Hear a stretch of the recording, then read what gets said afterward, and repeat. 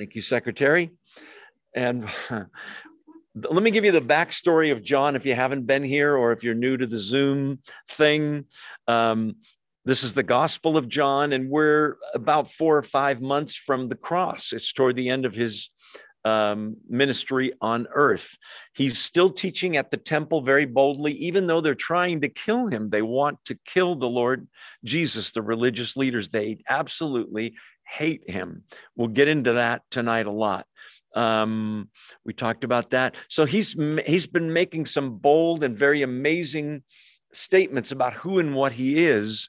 Tonight, it's going to be mostly in chapter 8, a dialogue or even a debate between Jesus and the religious leaders, going back and forth and back and forth. Then he's going to turn and talk to some people that say they're believers, and we're going to find out how deep their faith is, and it's not that deep.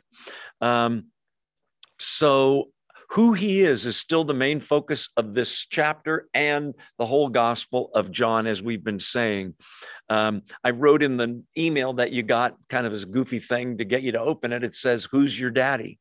That's what we're going to talk about tonight. Whose father is Jesus Christ?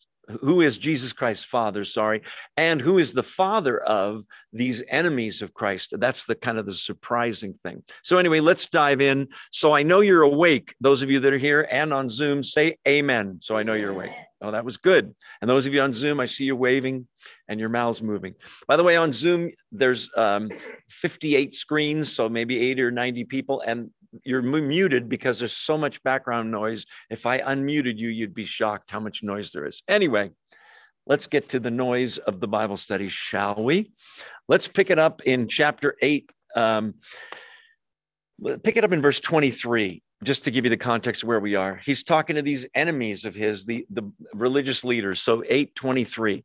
But he continued, "You are from below. I am from above." There's a lot of contrasts in this chapter, and that's one of them. "You are of this world. I am not of this world. I told you that you would die in your sins if you do not believe that I am." NIV has the one I claim to be.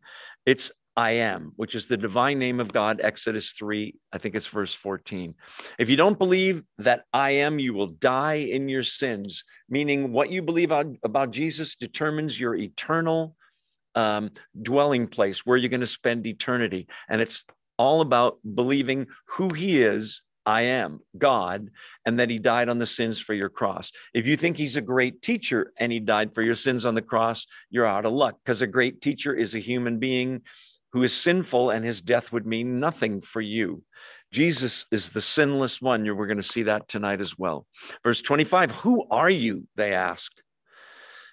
"Just what I've been claiming all along," Jesus replied. "I have much to say in judgment of you, but he who sent me is reliable." That's God the Father.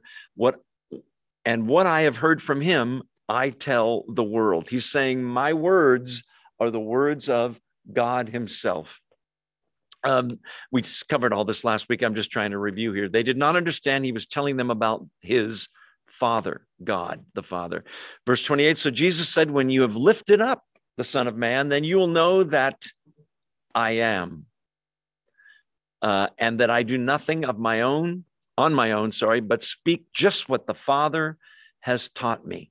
When you've lifted up the Son of Man. Now that word can be used for exaltation. We lift you up, Lord. We exalt you. It's the same kind of word, but he doesn't mean exaltation as much as he sees the cross where he's nailed to a crossbeam, and then they would attach it to the post and lift him up. He sees that as his exaltation. But what he's saying there is, when you see that happen, the crucifixion, you'll know that I am, that I'm God. So we talked just at the end of last week's Bible study about what that means. One of the things is that death, he's not saying, first of all, that every single person that saw the crucifixion believed. Many of the Pharisees were there and just shook their heads and said, "See, he's not who he claimed to be." But while he was on the cross, there was darkness, supernatural darkness at midday. Do you remember that? For 3 hours while he's on the cross. Not an eclipse. We know that because we know it was a Passover. Wasn't an eclipse. Supernatural darkness. The temple curtain was torn from top to bottom. when he dies on the cross, also supernatural. We didn't mention it last week, there was an earthquake. Matthew, I think it's chapter 27, I could be wrong, has a weird verse that isn't mentioned elsewhere, that when he died, the souls of some people that had passed away who were believers, they rose out of the grave and appeared to people in the city. So there's another miraculous thing that happened. But the big one is none of those things. It's that he rose from the dead 3 days later. And not all, but a lot who were listening to him, that was enough for them. They believed after that. So again, there's the I am. That goes back to Exodus 3. I think it's verse 14, where Moses is talking to the burning bush. Remember, God's talking through the burning bush, and Moses said, if I'm going to talk to your people, Israel, who do I tell them sent me? What's your name? And God says, you should tell them, I am that I am is my name. You will tell them, I am sent you.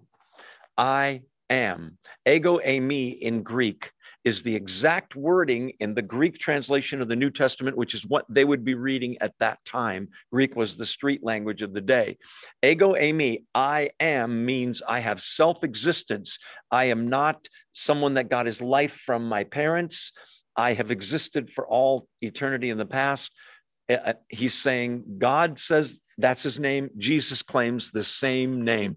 Before this chapter is over, he's going to say it in such a way that's going to really make steam come out of their ears. But for now, let's keep rolling. The one, verse 29, who sent me is with me. That's God the Father. He has not left me alone, for I always do what pleases him. This is a claim to sinlessness. None of us would be bold enough, would we, to say, oh, God, the Bible, yeah, I always do what pleases God. If I ever say that, throw something at me, please, because I don't, and neither do you. He can say it. He always does what pleases God, absolutely in tune with the Father. There's nothing on which the Son and the Father disagree. Even as he spoke, verse 30, many put their faith in him. Now, that's a glimmer of hope there, that a lot of these people are listening and arguing with him, the religious leaders, but there are some who hear and believe. And you and I look at that and go, well, see, that's just like spreading the gospel. Some people believe, most don't, right? The majority of planet Earth is not Christian. Christianity is the largest religion in the world, a little over 2 billion Christians, if you believe the numbers. But there we have 7+ billion people, maybe up to 8 now, I don't know, on planet Earth. We are the largest religion, and yet we're a minority. Narrow is the way that leads to salvation. Few there be that find it. Broad is the way that leads to destruction. Jesus says in Matthew, many there are who find it. So this looks like a little bit of a glimmer of hope, but it's not that bright of a glimmer. I'm about to show you. Many put their faith in him. Many believed, because now he's going to turn and address the ones who say they believe. Verse 31, to the Jews who had believed him, Jesus said, if you hold to my teaching, if you abide in my word, another way to put it, you are really my disciples. He's going to give them the qualifications or the evidences that prove someone is truly a believer. So the first one he gives is, if you hold to my teaching, if you abide in my word, if you absolutely hold on to it. What that implies is, if I say, here, these are my keys, could you hold on to them? And I see you a month later and you say, I don't know where I put them. You didn't hold on to them, right? Or if you say, you know, in the parking lot, I dropped them and I ran over them with the car. I don't have them anymore. You didn't hold it.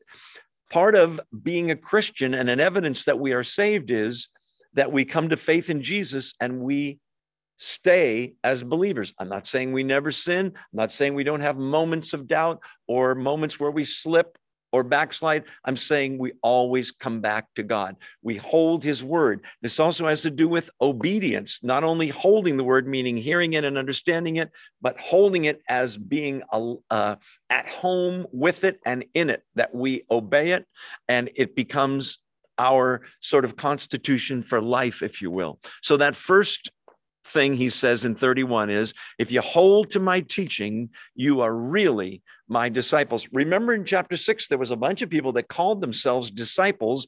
And oddly enough, in chapter 6, verse 66, yes, that's 666, make of it what you want. In that verse, it's where in that chapter, because he said, I'm the bread of life, you must eat my flesh, drink my blood, hard sayings, no doubt. A lot of people abandoned him who had said they were disciples. They no longer walked with him, that verse says. So holding to his teaching. This is a doctrine in Christian circles we call the perseverance of the saints. What it means is those that are truly saved persevere to the end. The sermon that I'm giving this Sunday, well, that's another little plug I meant to put in. This Sunday, if you're 10 a.m. here in Oakhurst, come to Oakhurst Evangelical Free Church. They were completely out of options for the sermon.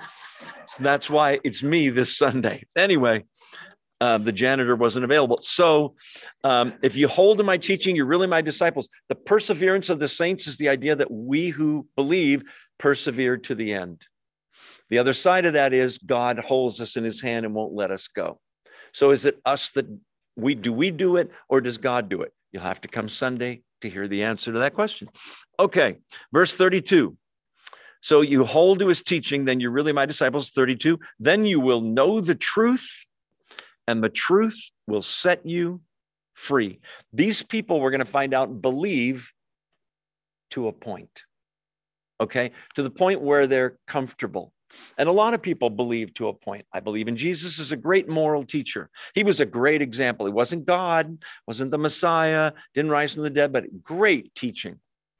Is that enough to get you to heaven? No, you must believe that I am. He's saying you have to understand that I'm God in human flesh. So, by the way, in this passage, the word truth is mentioned 7 times. So that's sort of the formula, if you will. Keep in mind, these people heard the same words that the Pharisees heard, okay, that Jesus was teaching. Some of them heard it and went, no, not the guy, not that we got to kill this guy. Some other people heard the same words and believed in him. Charles Spurgeon, a theologian from the past, has a saying that the same hot sun that melts the wax hardens the clay. Same sun, same message. The wax is softened by the message. The clay gets harder in the sun. Same thing with Jesus. Some people get that more they hear about him, the more they hate him. Others, the more they hear, their hearts are softened. They come closer and closer to believing in him. We already talked about that. So let's see. Yeah, we talked about that too. Oh, let's take a brief detour to Ephesians chapter 1. So from John, take a right, and we're going to go about, I'll say 6 books. That's a guess. Past Acts, Romans, and the 2 Corinthian books, past Galatians. Next book after Galatians is Ephesians chapter 1. I said a minute ago that believers, when they believe, are indwelled by the Holy Spirit. He comes to live inside of us, third person of the Trinity, God living inside of believers. You with me so far? So the question is, I wish there was some sort of guarantee that he'd stay there and that I would make it to the end. You said about persevering, abiding in his word, holding his word.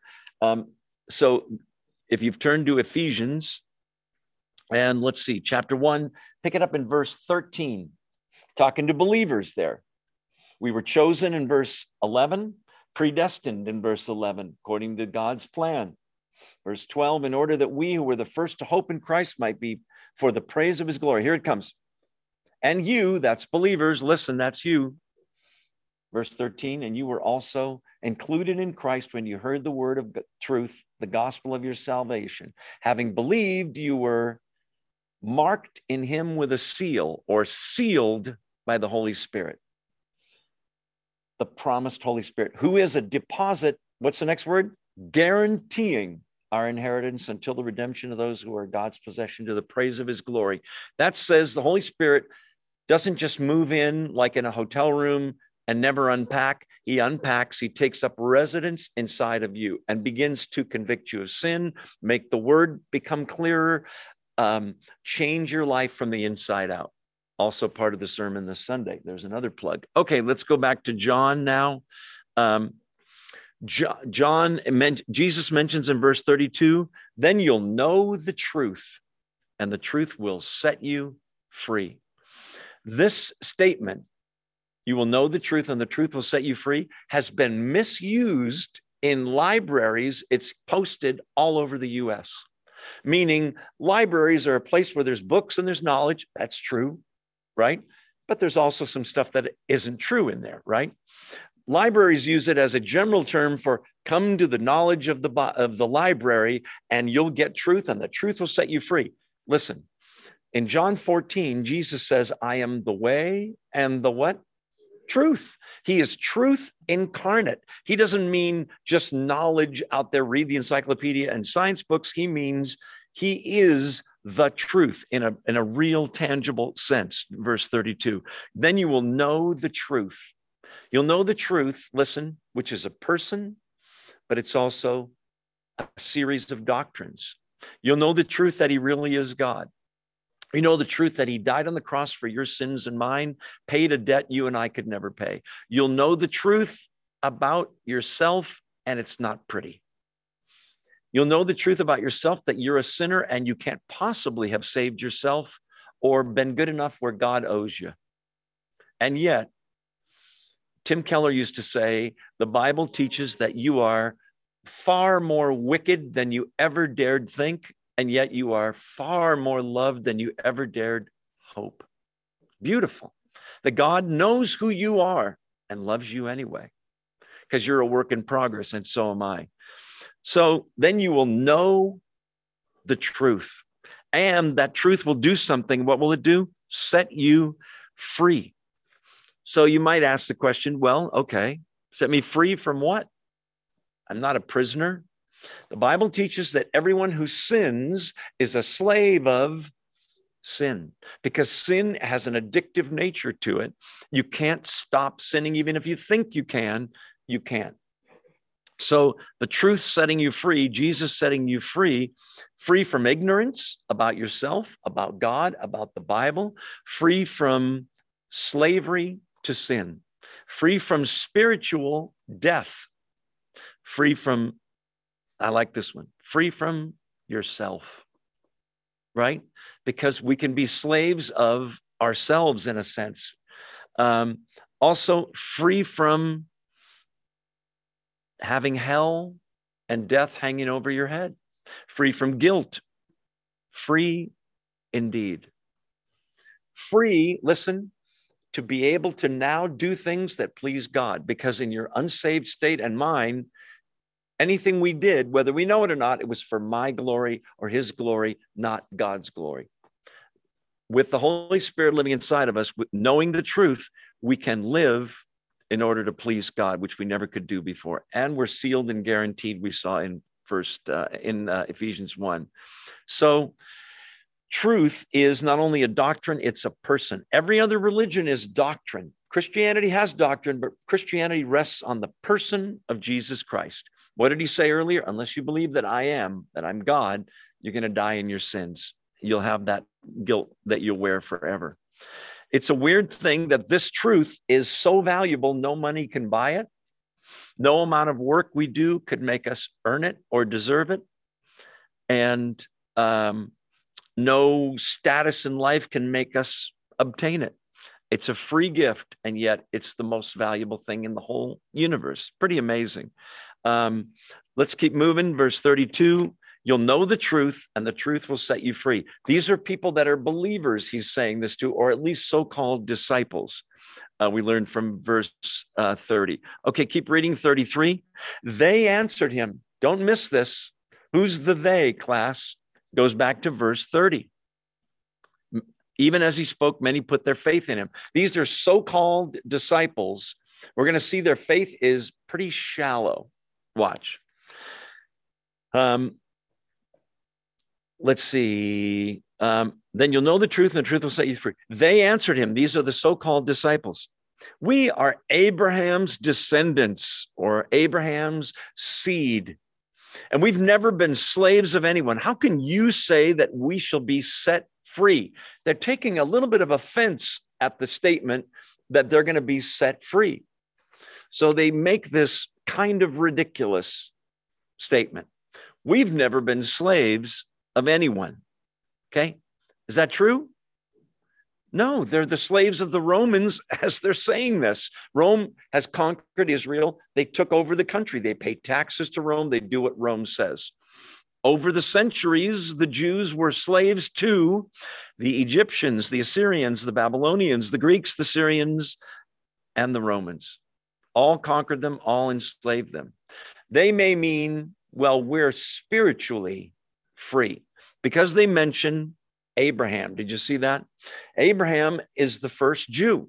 You have to go all the way back into early in Genesis where God speaks to Abraham. He is a Gentile at that point. Basically, there's no such thing as a Jew. And God calls Abraham. What the Bible says about Abraham, and by the way, if you read Genesis, you'll find out the guy was far from perfect. But the bottom line on Abraham is Abraham believed God, and it was credited to him as righteousness, meaning God said, I know this is hard to believe, Abraham. I'm paraphrasing. I want you to leave your country, leave your family, take your wife, and go to a land I'll show you. No travel brochure, no GPS. Where is it? What's the climate? Go, and I'll make you the father of a great nation. And Abraham, to his credit, goes. A few little side trips there and a few mistakes, but he believes God, and it's credited to him as righteousness. The Jews revered three people. King David, I would put in third place. Moses, number two. Abraham, number one. Abraham, the New Testament says, is the father of all the Jews and of all who believe. So spiritually, he is your and my father because we heard the gospel, we believed God, and it's credited to us as righteousness. Translation, faith is what saved Abraham and you and me. Okay, I'm on the wrong page. Let me get rid of that page. I don't know how that got in there. Okay, so Abraham is the father of all who will believe. Abraham was promised that one of his seeds, one of his descendants, would be the one through whom God would bless the whole world, not just the Jews, the whole world. It turns out that is Jesus Christ, who is a descendant of Abraham. He's a Jewish male. Let's see. The Jews had a saying, the rabbis had a saying, that Abraham sat at the gates of hell to make sure there was never a mistake and that no Jew would ever enter hell. Translation, the Jews believed, are you a son or daughter of Abraham? Are you Jewish? Yes.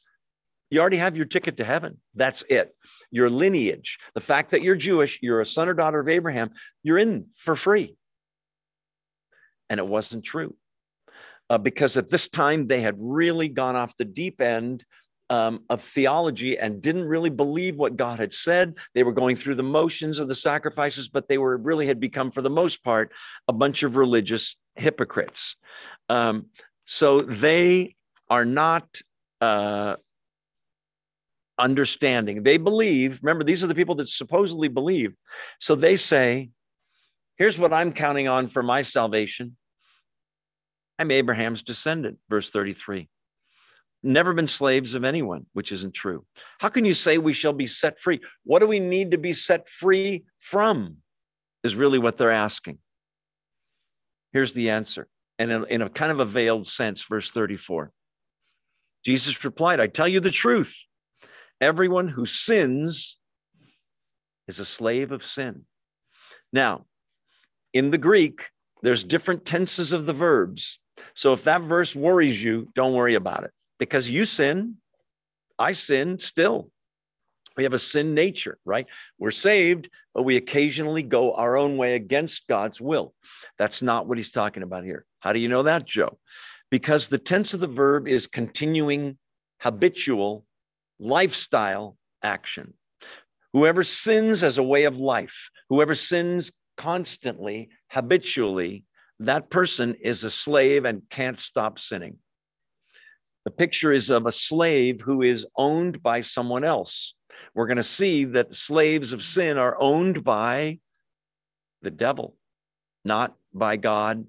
And their ancestry with Abraham is great, but if they don't act like Abraham, that's what the subject's going to be, then they're not going to be saved. They're resting on the fact that they're just plain Jews. Therefore, we're in.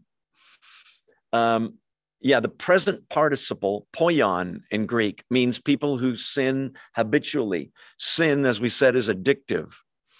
Romans 6 talks about the fact that we've been set free from sin, and yet some people, although they've been set free, keep returning to the same sins. The analogy I like to give is, imagine a slave that is chained to a 15-foot chain, and the chain is stuck in there's a big pole stuck in the ground. And the guy's got a 15-foot radius that he can walk around, and this is his area. He's chained. He's a slave. Someone comes along and cuts the chain. But the guy's been a slave there for 30 years, let's say. And the guy says, you're free to go now. And he does. He leaves. But when nightfall comes and he's ready to go to sleep, he's so used to the old pattern of life, you find him sleeping by the pole. And you say, you don't have to be here. I know, but I'm so used to this habitual lifestyle.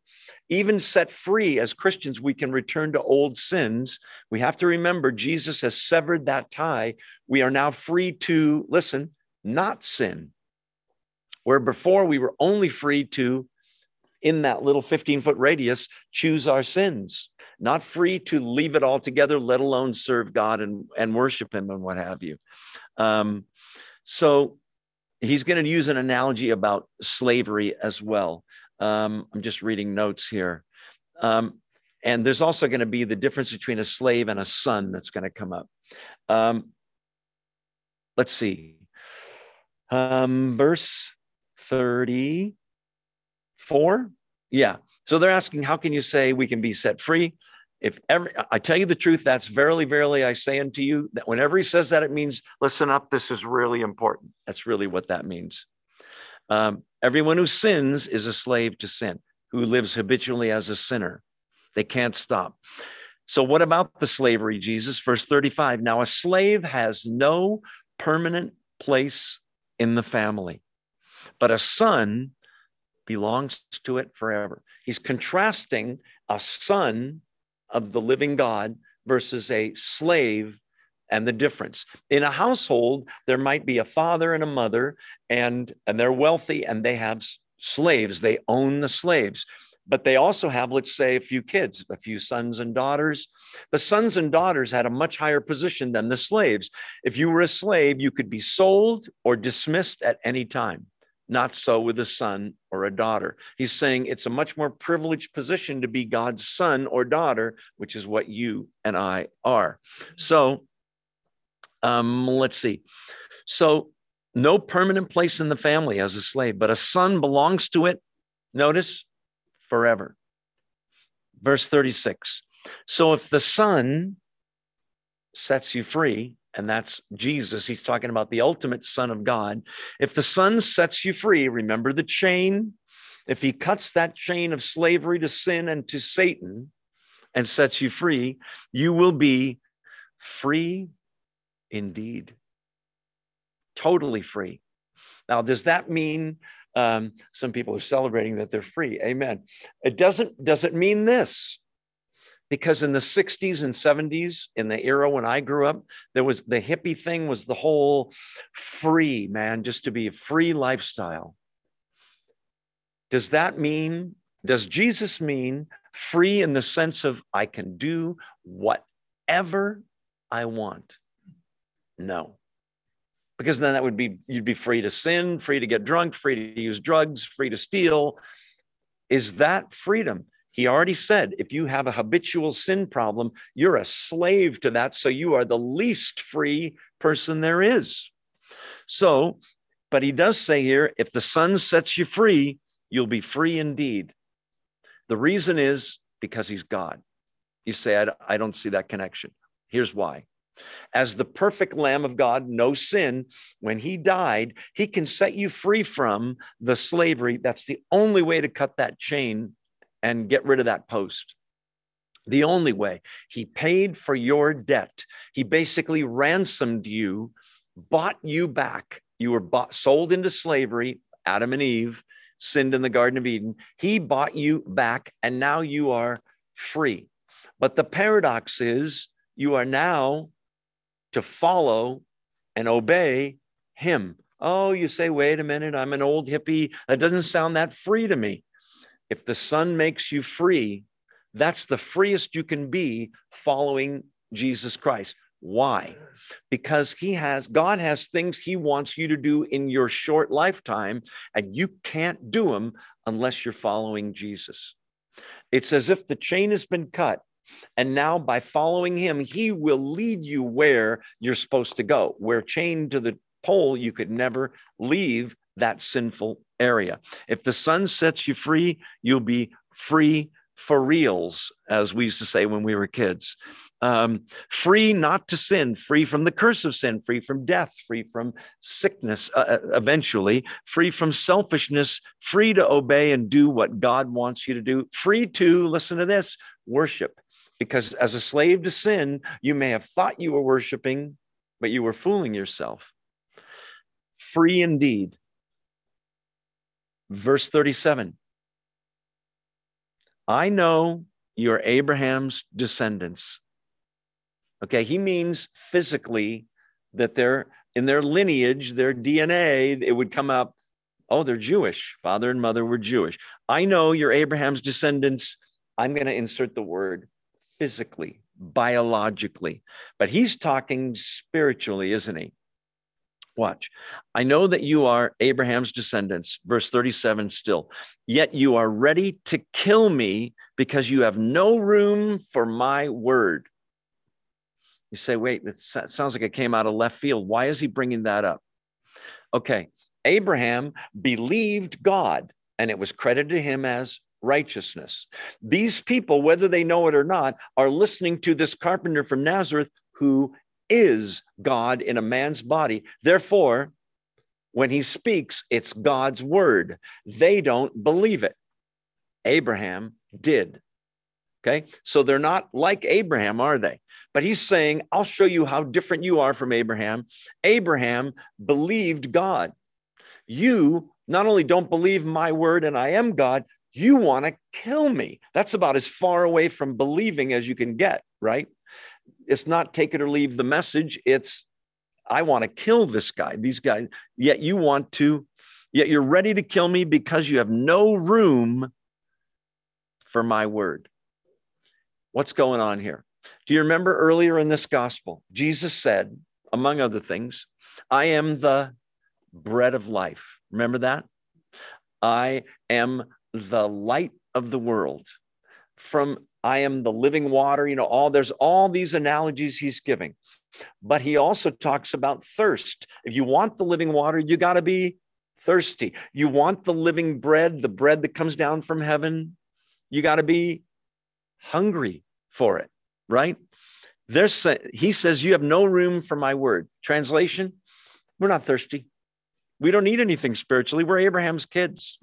They're not hungry for the bread. That's why there's no room for Jesus's word.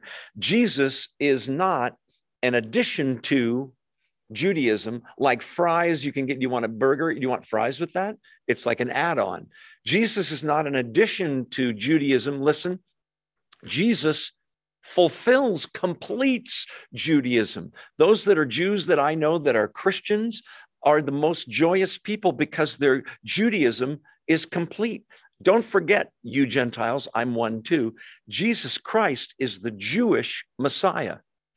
And most of the Jews said, no, thanks, that's not what we were expecting, get lost. Because of that, we Gentiles are grafted in. A Gentile's a non-Jew, whether you're Japanese, Irish, Italian, whatever you are. Okay, you're ready to kill me because you have no room for my word. Verse 38, I am telling you what I have seen in the Father's presence. and you do not, and you do what you've heard from your father. Okay, contrast. I'm telling you what I've seen in heaven from my father, God, who Abraham, by the way, heard and believed.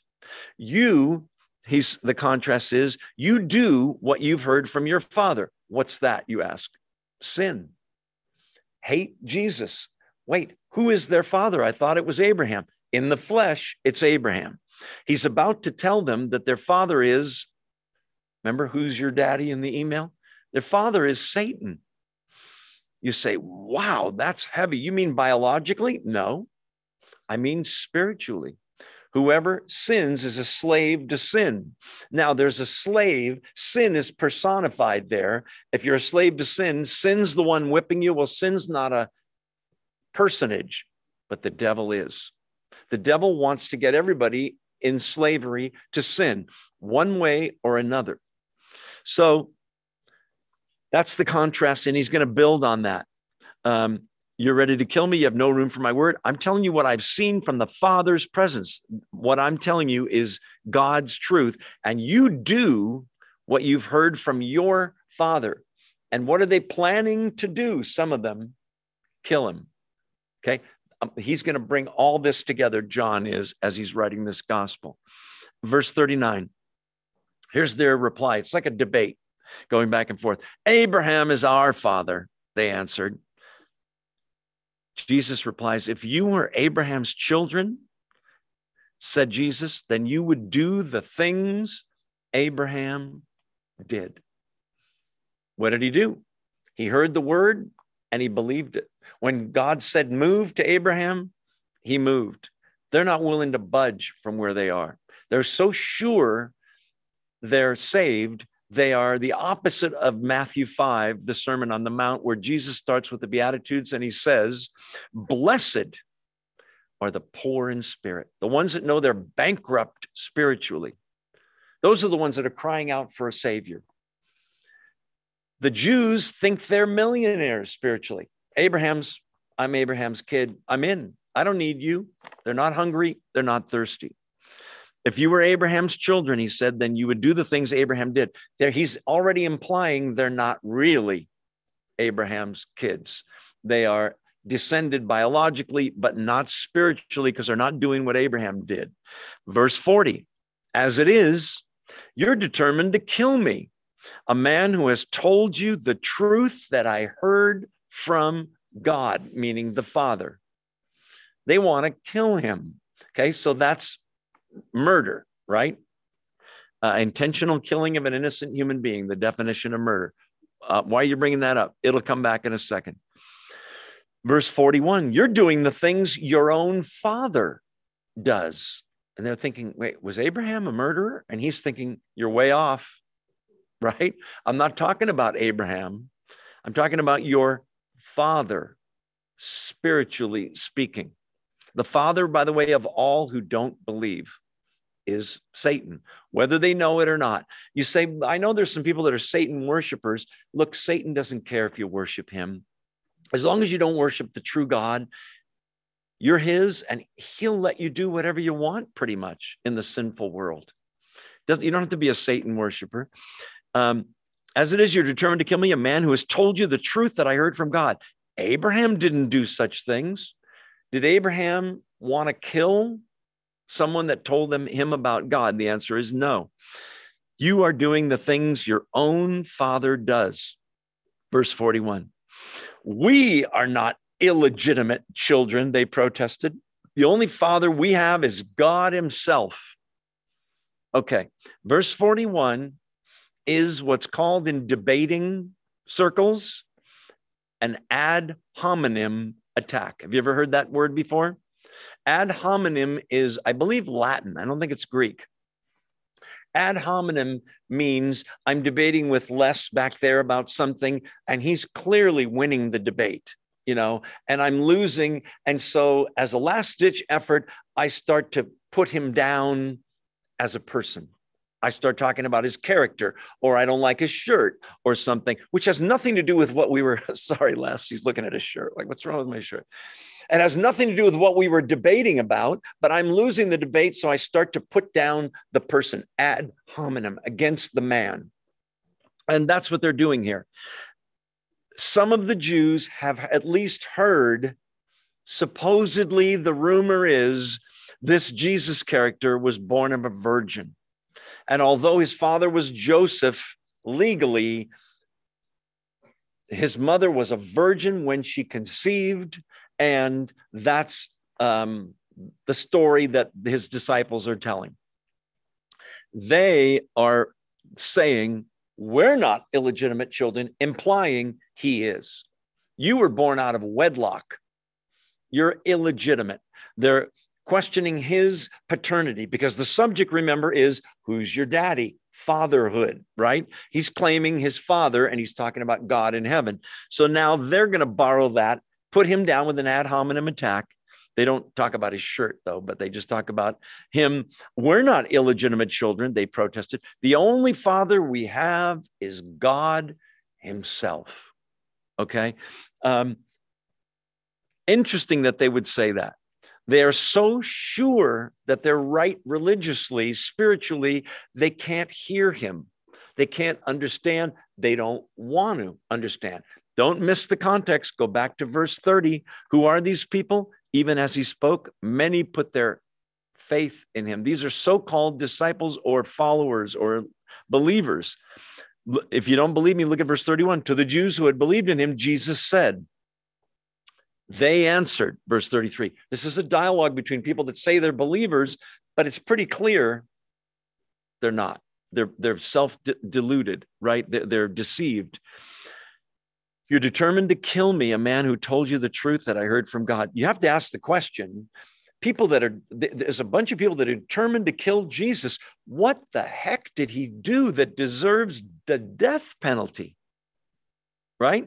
He's about to ask them, which of you convicts me of sin? Go ahead, bring it on. What accusation do you have against me? And you're going to notice in the next verse, there's nothing, silence, which implies he's right. He's sinless.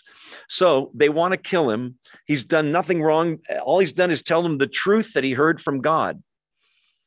But you got to love the truth to embrace it, right? And if they don't like his truth, Abraham didn't do such things. You're doing the things your father does, your illegitimate children. Okay, so they say our only father is God himself. Verse 42. Jesus said to them, if God were your father, which implies what? It's not. He's not. But if God were your father, you would love me. For I came from God and I am now here. I have not come on my own, but he sent me. So he's saying you could tell who God's children are because they know God, they understand what God wants, and there's a family resemblance between God the Father and Jesus Christ that he's alluding to here. And so if they love the Father, they would love the Son. You say, well, wait, I know some people that I love the guy, but his son I don't like, let's say. That's because the Son's different than the Father. Not so in this case. Like I said, the Father and the Son, Jesus is going to say in John 10, I and the Father are one. I loved my dad while he was alive. I could never say we were one. We disagreed on some things. We didn't look the same. God is revealed, John 1, 14 and 18, in Jesus Christ. He that has seen me, Jesus says in John 14, has seen the Father. Wow. That's how much unity there is. If God were your father, you would love me because I came from God and now I'm here. I've not come on my own, but he sent me. He doesn't seek his own glory. He seeks the glory of the God who sent him. You know what? Let's take our 2-minute break and stretch our aging bodies. And I'm going to turn off my screen, but I'll be back in 2 minutes. Don't go away.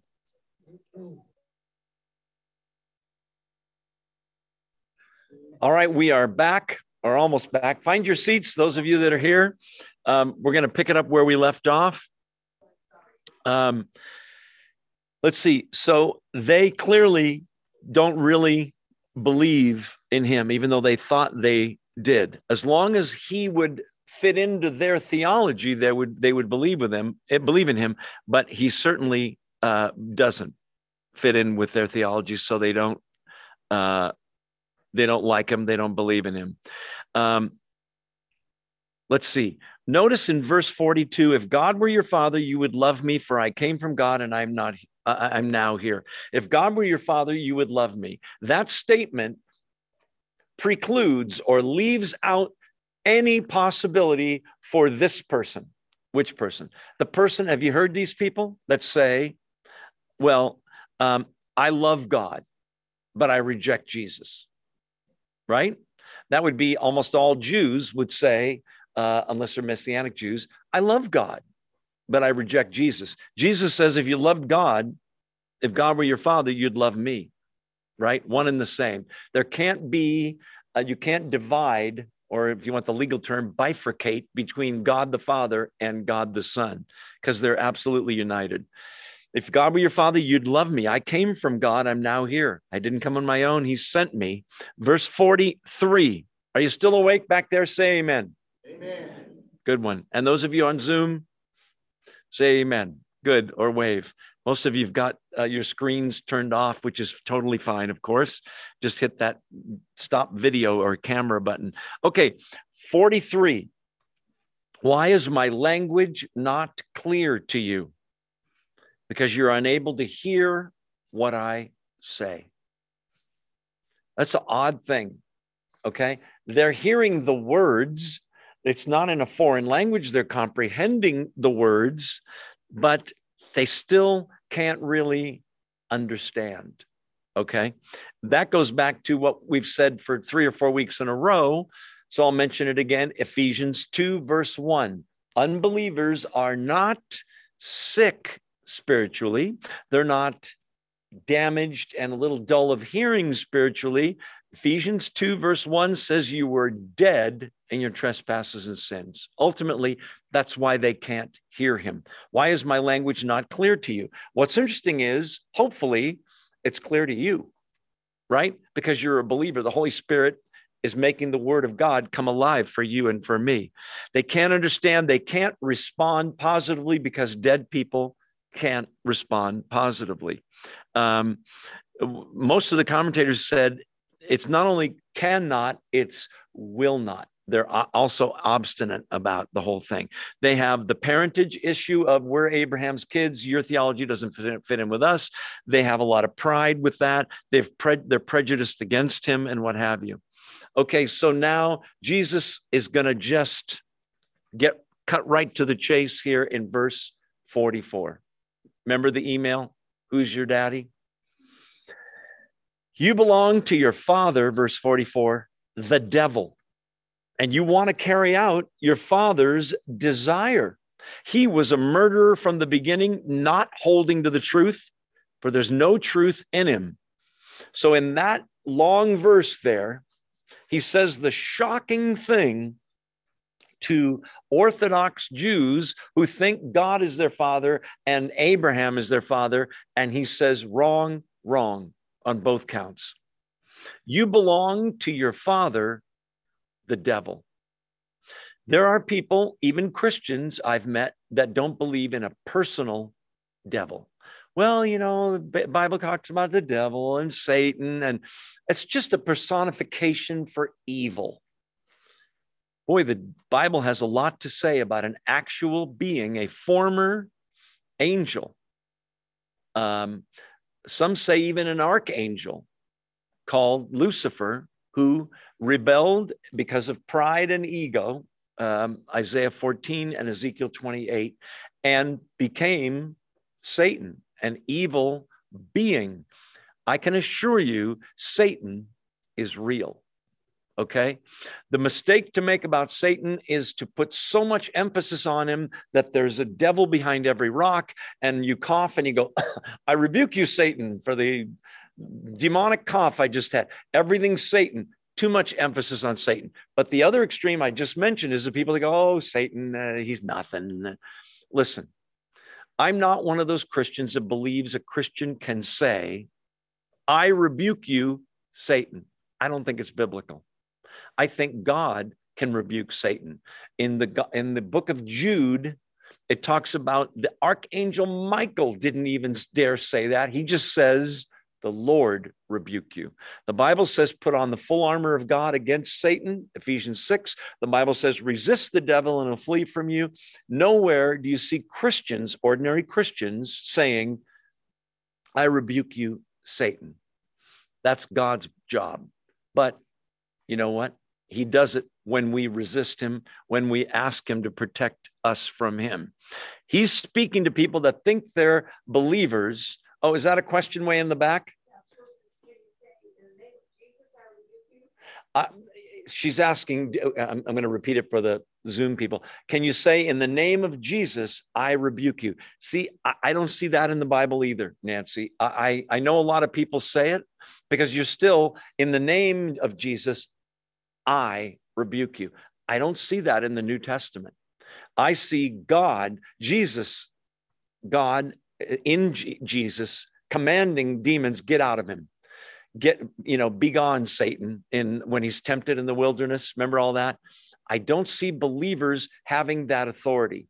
I think that's why, if that's how we're to handle Satan, why is there Ephesians 6, which says, you better put on the full armor of God. And the word stand, stand, stand appears 3 times. I don't see, that would be a perfect opportunity to say, just rebuke the devil and tell him to get lost. Stink breath, all the names people call Satan. The truth is, I believe God has the power to do so. I believe because the Holy Spirit lives inside of us, that Satan cannot possess us, come inside of us. Demon possession, that's going to come up in this chapter shortly. But I believe he can oppress us. And because we're Christians, we have a bullseye on our back. He leaves the people that are getting drunk every night and sleeping around alone for the most part. They're already on his team. They're already his slaves. Why would he bother with them? It's you people, you Christians, and you people on Zoom especially, that are his enemy. And I believe that because of Ephesians 6, we're to put on the full armor of God and resist the devil, and he'll flee from us. I'll tell you what I believe the devil hates. Just start praising God. Just start talking about Jesus. Praise God. Praise Jesus. I thank you for your power, Jesus. When you really mean it, that's like kryptonite for Superman. Satan goes, I'm going to go elsewhere. That's my own belief. I don't see believers doing that sort of thing. I'll give you one more answer to that question. I hear televangelists on TV say, Satan, we bind you here today. We bind you in the whole U.S. My question is, did that work? And if it did, how long did it work? 20 minutes? Because I read the news, I see evil things going on. If one guy can say that and bind Satan, is there a time limit on it? Is there an area only in this room or just in California or in Madera County? I don't see it. I see God binding Satan. The ultimate binding of Satan is when Christ returns, binds him for 1,000 years in the abyss. Anyway, let's move on. Good question, though. We can talk more about it later if you want. You belong to your father, the devil. I want you to notice he doesn't pull punches here, does he? Somebody that was advising him might say, Jesus, you need to cool your father, the devil thing. You're just going to alienate these people. Does he care? Wants to tell him the truth. Why can't you hear me? You belong to your father, the devil. And now he's going to prove it to them. Still in verse 44. And the proof is you want to carry out your father's desire. You say, wait, who's their father again? The devil. What's his father's desire? What did he say they want to do earlier? They want to kill him. They want to murder him, right? What about the devil, Jesus? I'm still in 44. He, the devil, their father, was a murderer from the beginning, not holding to the truth, for there's no truth in him. The devil was a murderer from the beginning. Ask people in a Bible trivia contest, what's the first murder in the Bible? And most people will say Cain killed his brother Abel, right? Wrong. The correct answer is there were 2 murders before that. You say, before Cain and Abel, really? Genesis 3. Satan tempts Adam and Eve with that fruit, remember? And God says to them, don't eat of the fruit of this one tree. You can eat of anything else here you want. Don't eat of the fruit of that one tree. And God says in Genesis 3, the day you eat of it, listen, you will surely what? Die. Was God wrong? Did they eat it? Yes. Did they die? Yes. That day? Yes. You say, wait, no, they're still alive. They're talking to God. Listen, if Adam and Eve theoretically did not sin, let's say that Satan said, eat the fruit, and they said, get lost, and they didn't eat it, would they have died? They would have lived forever. Meaning what? That they were alive, listen, physically, heartbeat, brainwaves, and they were also alive spiritually. Okay? The day you eat of that fruit, you will die. Did they die physically? No. But I'll tell you this, the day they ate that fruit, they began to age and decay, and the death process began. It might have been hundreds of years later, but it began that day. Okay, but what are you saying, Joe? I'm saying this. The day they ate of that fruit, they died spiritually. And I'll show you the proof. In Genesis 3, the second they eat that fruit, they know that they're naked. Meaning what? That maybe God clothes himself in light. Okay? Maybe they were clothed with light, or they had no shame. Suddenly, something has radically changed. I want you to notice they hide vertically from God. They hide horizontally from each other. They hide from God when he walks in the garden looking for them, remember? And he knows where they are. They hide from each other, and they suddenly sew together fig leaves, and that marriage will never be the same now. They died spiritually. They have to be kicked out of the Garden of Eden shortly after that. Do you remember? It's an amazing story. He was a murderer from the beginning. I'm going to suggest Satan, in a sense, murdered Adam and Eve. Not physically, although he eventually caused their death by tempting them, physical death, but spiritually, they died. He was a murderer from the beginning. He was also behind the murder, I'm sure, of Cain killing his brother Abel, but Adam and Eve as well. He was a murderer from the beginning. Look into this. Listen to this. Not holding to the truth. Remember earlier talking about those that are believers hold to the truth. Satan doesn't. He knows the truth, doesn't hold on to it. There is no truth in him. I'm still in verse 44. When he lies, he speaks his native language. Is that amazing? That means if his mouth's moving, he's lying. We say that about politicians sometimes, right? Don't get me started on that. When he lies, he speaks his native language, for he is a liar and the father of lies. Do you remember what God said? Let's go back to our Garden of Eden again. The day you eat of it, you're going to die. Do you remember what Satan said to Eve? Have some of this fruit. Eve says, no, we can eat from every other fruit, but if we eat that fruit, we're going to die. Satan says, you will surely not die. That's a lie.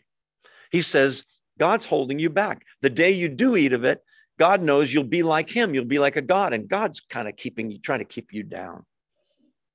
Are they like gods after that? No, they're much less spiritually, not more, by listening to Satan. So bringing it back to first century Christianity, you belong to your father, the devil. You want to carry out your father's desire. You're murderers just like your dad is, the devil. He murdered Adam and Eve. Every murder since, every death, sickness, disease, and pain since can be traced to the Garden of Eden. He's saying, just like your father, you want to carry out your father's desire. You want to murder me. a murderer from the beginning, not holding the truth, no truth in him. When he lies, he speaks his native language, for he's a liar and the father of lies. Yet because I tell the truth, verse 45, you don't believe me. Which means there's a family resemblance. Just like your father, you want to murder, and there's no truth in him, and you don't believe my truth, which is the ultimate truth. You too are liars. Verse 46. Can any of you prove me guilty of sin? If I'm telling the truth, why don't you believe me? Now, this is an astounding claim. Any mortal, human, mere mortal like you or me, I would never say this. Can any of you prove me guilty of sin? You guys would line up with a list probably, right? Or talk to my wife and kids and my parents if you could. Can any of you prove me guilty of sin? What an amazing challenge. There's no answer. All they answer is ad hominem in verse 48. I'm skipping down. Aren't we right in saying you're a Samaritan and demon possessed? That's ad hominem, putting him down. They don't answer here's where your sins are, because there aren't any. Pretty astounding. Jesus Christ had to be the sinless Lamb of God to be able to die on the cross and have all sins be forgiven for those who believe. Okay, go back to 46, sorry. Can any of you prove me guilty of sin? If I'm telling the truth, why don't you believe me? It's a rhetorical question. The answer is answered in verse 44, isn't it? Because they're of his father, the devil, because they can't hear his word, the verse before, because they want to murder him. They're completely deceived. There's no truth in the devil, nor in them. That's why they don't believe him. Pretty amazing. We already, they had abandoned truth for lies. I have in my notes here. Okay. We already talked about that. 44. I'm going back a verse or two, if you'll excuse me for doing that. Look at 44. I skipped something that I shouldn't have. You belong to your father, the devil, and you want to carry out your father's desire. Do you see? Is that what's in your version? Some of you may have lust or lusts. Do you see that? The end of the first sentence in verse 44. The word for desire is often the word for lust in the Bible, and it is such an interesting Greek word. I want to take a second and tell you about it. There's a word in Greek for desire, okay? And it's the word thumia, Thumia, okay? A desire is something that's okay. I desire to go for a walk. I desire to eat a sandwich. I desire to take a nap, whatever. Desire, there's nothing necessarily good or bad about it. That's not the word here. The word is, listen, not thumia, epithumia. When epi is the prefix in a Greek word, it means over the top desire. Epi, like something was epic, it's huge. Okay, what's the difference, Joe? Thumia, I'll give you some examples. Thumia, desire. I desire to work and earn money for my family to support them. God-given desire. Epithumia, I desire to be richer than everyone. Greed. Do you see? It's an over desire. I desire to eat and drink. Thumia, it's a desire. Epithumia, gluttony. I desire, these are God-given desires, to eat, to provide for your family. I'll give you another one. I desire fellowship with other human beings. In fact, I desire human acceptance. I want to be accepted in my community among other people. I'm not an island with no friends and no family and all alone and a hermit. I want to be accepted.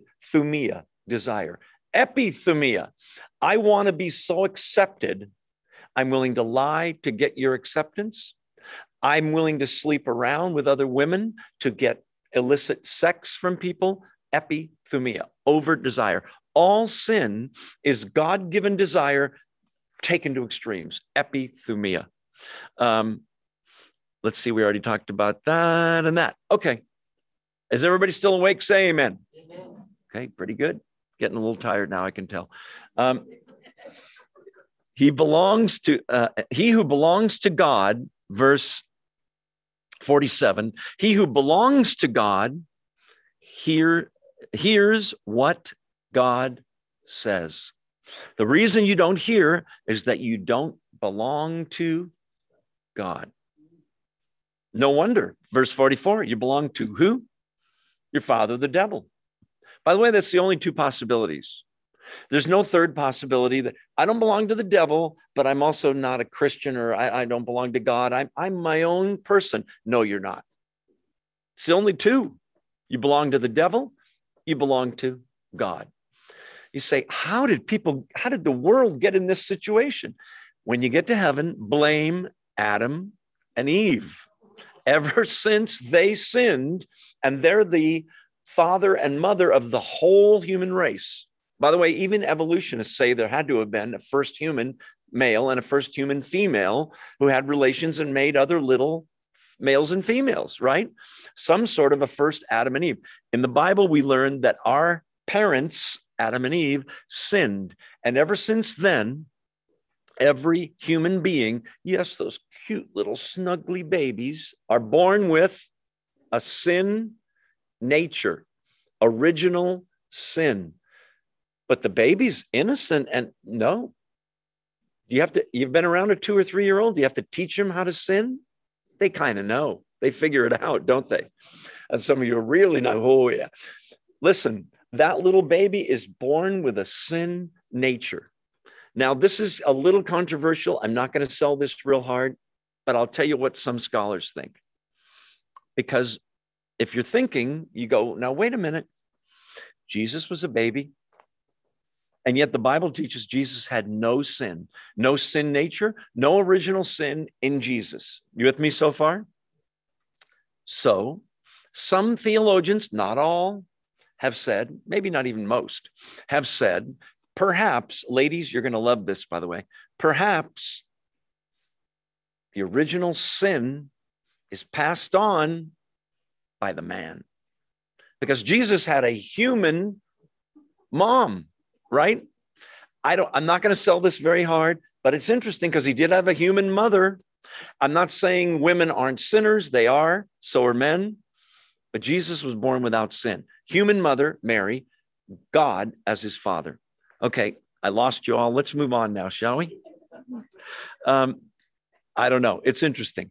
But the reason you don't hear is that you don't belong to God. Every single human being, as I said, is born with a sin nature. That includes you and me, even though we're Christians. What happened to us? God drew us, John 6:44. God called us. God chose us, Ephesians 1, we read it earlier, before the foundation of the world. Predestined us to be believers. Do I understand this? No. Do I believe it? Absolutely. That's why you're here today. You, believe it or not, and you on Zoom, I see you there, you hear, look at the verse, you hear God's word. He who belongs to God hears what God says. That's not me talking. We're reading the Bible, which is God's word or words, right? This isn't that exciting. We're not giving away free prizes or anything. The reason you're here is you belong to God and you have a thirst, a hunger to hear more, learn more, don't you? So do I. I don't even understand it. Why I'm here. The kid that in school when I was little, and the teacher said, Joey, it's your turn to come up to the front of the class and give your report. I would do anything to get out of talking in front of the class. I'll wash the blackboards. I'll do a written report, 20 pages. Please don't make me talk in front of people. Here I am. It's a God thing. Certainly not me. This is the last job I would have picked. Anyway, those who belong to God hear what God says. The reason you don't hear is you don't belong to God. Conversely, may I say to you, the reason you do hear and the reason you are here is because you do belong to God, whether you know it or not. I don't feel worthy. And yeah, I know. None of us are. Get used to it. He loves you anyway. And he's not done with you or me. Verse 48, ad hominem attack number 2. The Jews answered him, aren't we right in saying that you are a Samaritan and demon possessed? He just told them, your father's the devil. They counter with, oh yeah, well, you're demon possessed. By the way, is there any evidence that he's demon possessed? All the stuff you've seen in the Bible about people that are demon possessed, that are just out of their mind. And here he is very calmly speaking to them. Why a Samaritan? Okay, who are the Samaritans? A country bordering Israel. The Samaritans were Jews who stayed behind when there was a dispersion, but they ventured into Samaria and they intermarried with pagans. So their religion was a mixture of Judaism and paganism. Okay, and they didn't go to the temple, and the Jews racially hated the Samaritans, and the Samaritans returned the favor and hated the Jews. They needed a little critical race theory to help. Just kidding. Anyway, the Jews hated the Samaritans hated the Jews. Total racism for both. Okay. Wait, didn't we read John 4 earlier? Maybe 6 weeks ago? Where's the woman at the well? In where? She's a Samaritan, of all people, for Jesus to lead to Christ, and she leads her whole village to Christ. It's a Samaritan, meaning what? Jesus doesn't care about that racial stuff. He's there to bring the gospel to the whole world. It's beautiful. Aren't we right in saying that you're a half-breed? That's what they were, half Jewish, a Samaritan and demon-possessed. They're just throwing out ad hominem attacks. Verse 49. And I think he says this very calmly. I am not possessed by a demon, said Jesus, but I honor my Father, and you dishonor me. Isn't that interesting? Just calmly says, I'm not possessed by a demon. I honor my Father, and you dishonor me. Okay, those last two phrases, it took me 4 or 5 readings and a couple of commentaries to figure it out.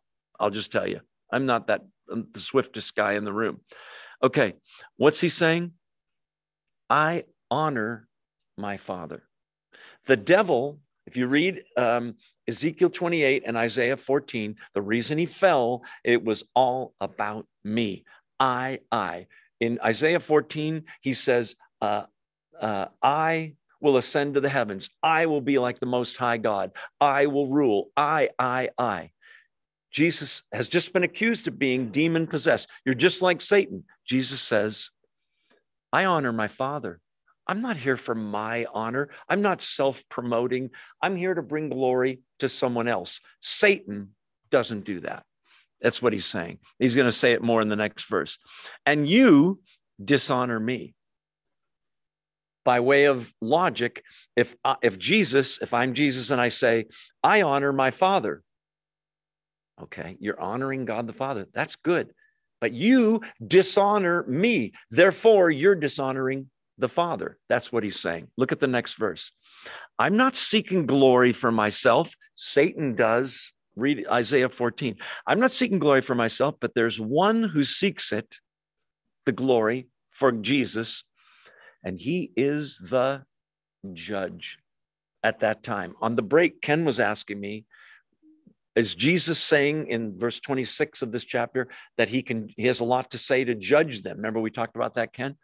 And the answer is he could have listed 30 sins they were doing. But he didn't come the first time to judge. He comes in grace, in mercy, and love to offer salvation. He's about to offer it to them. And they hate him. It's pretty amazing. God, at this point, is the judge. Eventually, all judgment is given to the Son. When the end of the world comes, Jesus Christ will judge the entire world. Pretty amazing. And what you do with Jesus isn't something, it's everything. In that judgment. I'm not seeking glory for myself. There's one who seeks my glory, and the most glorifying thing Jesus does is die on that cross and rise from the dead. As bloody and gross as it seems, I've said in the past in this Bible study, the crucifixion of the innocent, perfect, loving human being, Jesus Christ, was easily the worst thing that has ever happened on planet Earth. Yes, I know there's child abuse and there's genocide, but to kill God who comes in a body fully loving and caring for each person, to kill that Holy One is the worst thing that ever happened on planet Earth. And it's the best thing that ever happened on planet Earth. Is that cool or what? It's a paradox, right? Not two doctors. It's a paradox. It's something different. So they accuse him of being demon possessed. He says, I'm not seeking glory for myself. There's one who seeks it. He's the judge. Verse 51. I tell you the truth. If anyone keeps my word, he will never see death. Now you say, now, wait a minute. That's a pretty big promise there, Jesus. Are you sure you don't want to rephrase or rethink that? Is he right? Well, I've known a lot of Christians. My parents were Christians. My grandmother was a Christian. They all died. Dave Colaccio in this church was a dear, dear friend of mine and an elder in this church, and he got COVID and he died in December. He was a Christian. He kept Jesus's word. Verse 51. If anyone keeps my word, he will never see death. What's the context? Meaning, what's around this? What's he been talking about? Physical things or spiritual? Ken went like this: spiritual things. Now listen, Christians do die. Walter Martin used to say the death rate is still 1 per person. We're all going to make it. Every human being dies of their last sickness or their last injury. There's no exceptions, right? But have you ever been really tired and gotten in bed and fallen asleep, and you wake up and you go, oh, it's 8:30. Where did the time go? You were there, but you did not experience that time. Yes, I know you might dream, weird dreams, whatever. The point is, for a Christian, absent from the body, present with the Lord. I think it's very different for an unbeliever. I think it's horrific, to tell you the truth. For a believer, dying is graduation.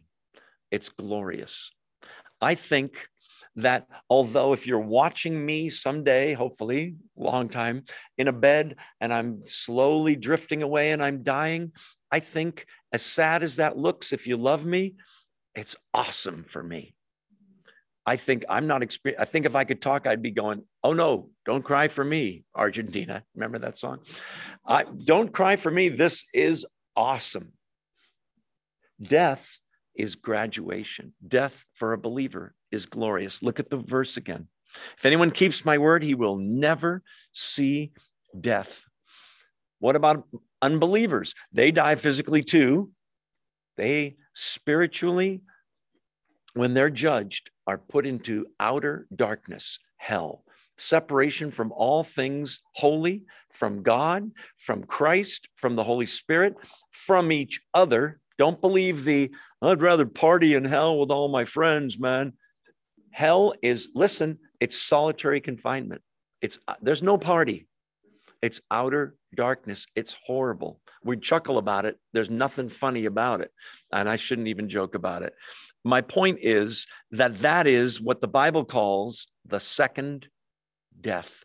I don't mean annihilation. That's not biblical, because the same words for heaven, eternal life, born again, eternal life, that same word eternal in the Greek is used for eternal hell, eternal separation, to such a point that it's like a death, even though they will live forever.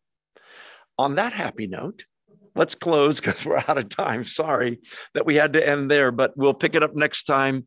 And we'll hear Jesus say an amazing thing. I'm sorry we didn't get to it. The teacher's a little slow in this class. If you have questions or prayer requests, you can always email me. Just reply to the email you get that invites you to this Bible study. Do donate to your local church or Oakhurst Evangelical Free. If you can, go on the website. Anyway, let's pray and we'll get out of here. Praise God. Almost made it through chapter 8. Let's pray. Father, we're so thankful that you um, our God, and your Son isn't just some fallible man who's a sinner and could be lying and could turn on us, could change his mind. He's the eternal God who reflects your beauty and your glory, God. Thank you that you drew us to him and we are saved, and death is nothing to a believer. There's no sting to death.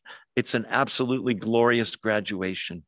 So we lift up Jesus tonight, like the cross, he was lifted up. We lift him up and give glory to Jesus Christ, the ultimate representation of your being, God. Thank you that this truth really has set us free. We're free not to sin now. Help us not to go back to the chain and the post in the ground. Help us to live our lives with your glory in mind, with obedience to you, Father.